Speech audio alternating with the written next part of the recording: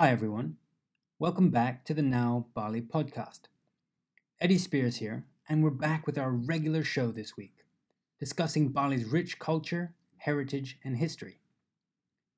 If you didn't know before, we're officially available on all the major podcast platforms now, including iTunes, Spotify, and Google Podcasts. So make sure to follow our channel on whatever platform you regularly listen on. Now, this week, we're sharing a couple of myths surrounding two of Bali's most revered and visited temples, Pura Tanah Lot and Pura Luhur Uluwatu. Whilst both of these temples are visually stunning, found at two dramatic seaside locations, knowing the legends that they hold make them that much more magical. So, thanks again for tuning in to the Now Bali podcast. This is episode 4. Enjoy the show.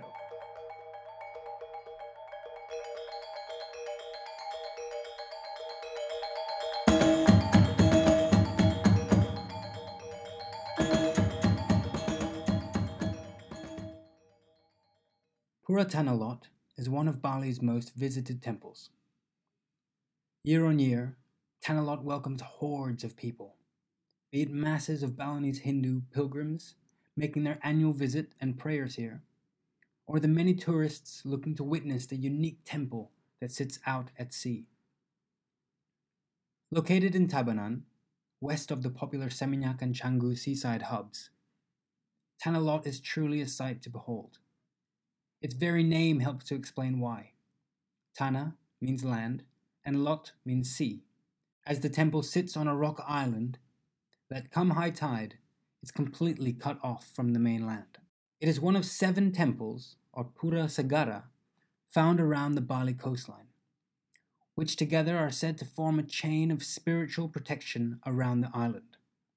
Thus, Tanah Lot is dedicated to the sea deities, namely Dewa Baruna, the god of the sea. Now, to Tanah Lot's legend. It was the powerful traveling priest, Hyang Nirartha, that built this temple. Nirartha traveled to Bali on a pilgrimage as instructed by a Hindu high priest from the Daha kingdom in East Java. He was given orders to build temples in Bali, whilst acting as a missionary to spread the teachings of Hinduism. During his travels, Nirartha felt drawn to this particular coastline, and upon seeing the beautiful rock formation out at sea, which was then called Gili Bayo, he was sure that this was a holy place. Now, with all legends, there are many versions. Like a centuries-long game of Chinese whispers, the stories told through the generations have had many iterations. One legend says that having recognized the holiness of the area, Nirartha decided to build a temple here. So holy was his destination that Nirartha knew it would need protecting. So he took off his sash and threw it to the ground, and with his power and magical abilities, he turned the sash into a giant serpent. The snake was charged as the eternal guardian of Pura Tanah Lot, where, to this very day, some believe the snake still slumbers deep within the rock. Another version of the story says something very different. After deciding the rock was fit for a temple, Nirartha walks towards it. Suddenly, he's ambushed by a giant, evil snake that burst out from the rocky island.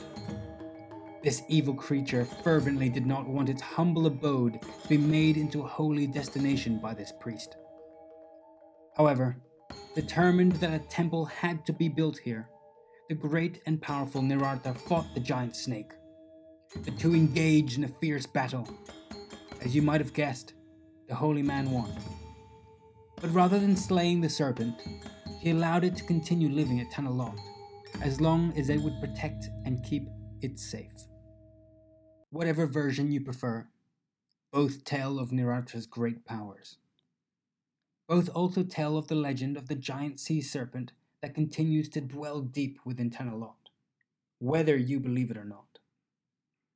Opposite the temple, in a cave by the beach, visitors can actually see holy snakes, black and white sea snakes said to bring luck and prosperity. But Unless you're an all-powerful priest, perhaps it's best that you leave these snakes alone.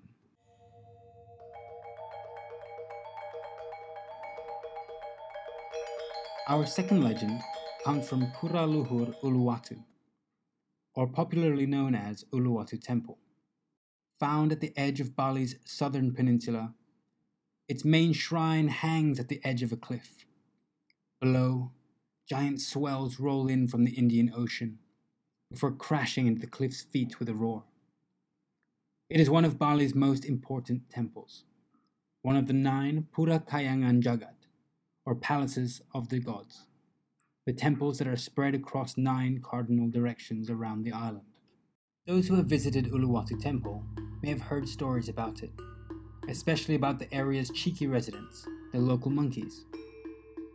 But beyond the monkeys and the daily Kechak dance, which enjoys a spectacular sunset as its background, there's something else that the tour guides or travel books fail to mention. It's the temple's history and supernatural presence. Just like anything else important and historical, the history of Uluwatu Temple is documented on ancient lontar, palm leaf scrolls inscribed in Sanskrit. And in the case of Uluwatu Temple, there are 2 lontars documenting the establishment of this important temple. The first lontar states that the temple was built by a Hindu priest named Mpu Kuturan in the 9th century. According to this script, Uluwatu Temple is the portal to heaven, and that if one prays with total focus and concentration here, then he or she can walk through the gates of heaven.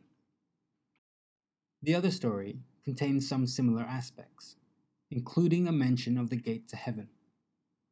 According to the second lontar, Uluwatu was built by the Hindu priest Hyang Nirartha, the same priest that built Tanah Lot. On his long journey around the island, Nirartha stepped foot into Uluwatu. He couldn't help but admire the breathtaking natural beauty of the area, the dazzling white cliffs that allowed him to see out into the infinite Indian Ocean. Of course, unlike real estate developers who simply build when there's a view, he didn't decide right there and then to build a temple. Yes, he was very much consumed by the beauty of the area, but he spent months meditating and praying in Uluwatu before he finally decided that this was a worthy spot. But what makes this temple so legendary is that Uluwatu Temple was the last temple built by Nirartha. Legend has it that the priest died here after the temple was completed. He took his last breath in the midst of a praying session in the temple, surrounded by others who were also praying. It was at this moment that the others in attendance witnessed Nirartha's body floating higher and higher until it vanished above the clouds. He had attained moksha, ultimate enlightenment, breaking his chain of reincarnation to be one with the universe. Bhuwana Alit, the microcosm, was joining Bhuwana Agung, the macrocosm. It was since then that Hindu devotees considered Uluwatu Temple as a gate to heaven. The root word from which the name Pura Luhur Uluwatu is derived from is Ngluhur, the Balinese word for ascension.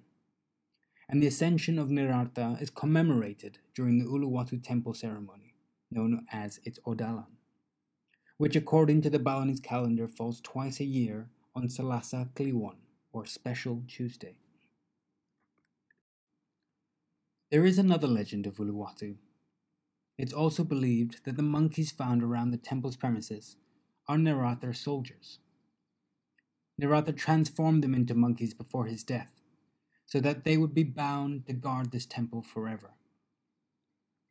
It is said secret spiritual activities are undertaken at the temple, that during auspicious nights, the island's most spiritually powerful people will come and pray at Uluwatu to increase their power. It's during these nights that the monkeys would temporarily transform into their original human forms to stand vigilant and guard the temple, because at night, evil spirits burst from the earth and from all directions of the wind. The army would then transform back into monkeys minutes past midnight. Those praying would sleep in the temple, with the hope of waking up in the morning more powerful than they were the day before. There are many temples in Bali that hold mythical stories and legends about their founding. Another temple built by Nirartha is Pura Siwi, said to have grown from the priest's hair. Or Pura Gadu, where a statue of the giant Kubo Iwa's head can be found. Yes, whilst we know travelers can get temple fatigue as they visit sites around the island, it is these stories and these legends that give each temple life and magic.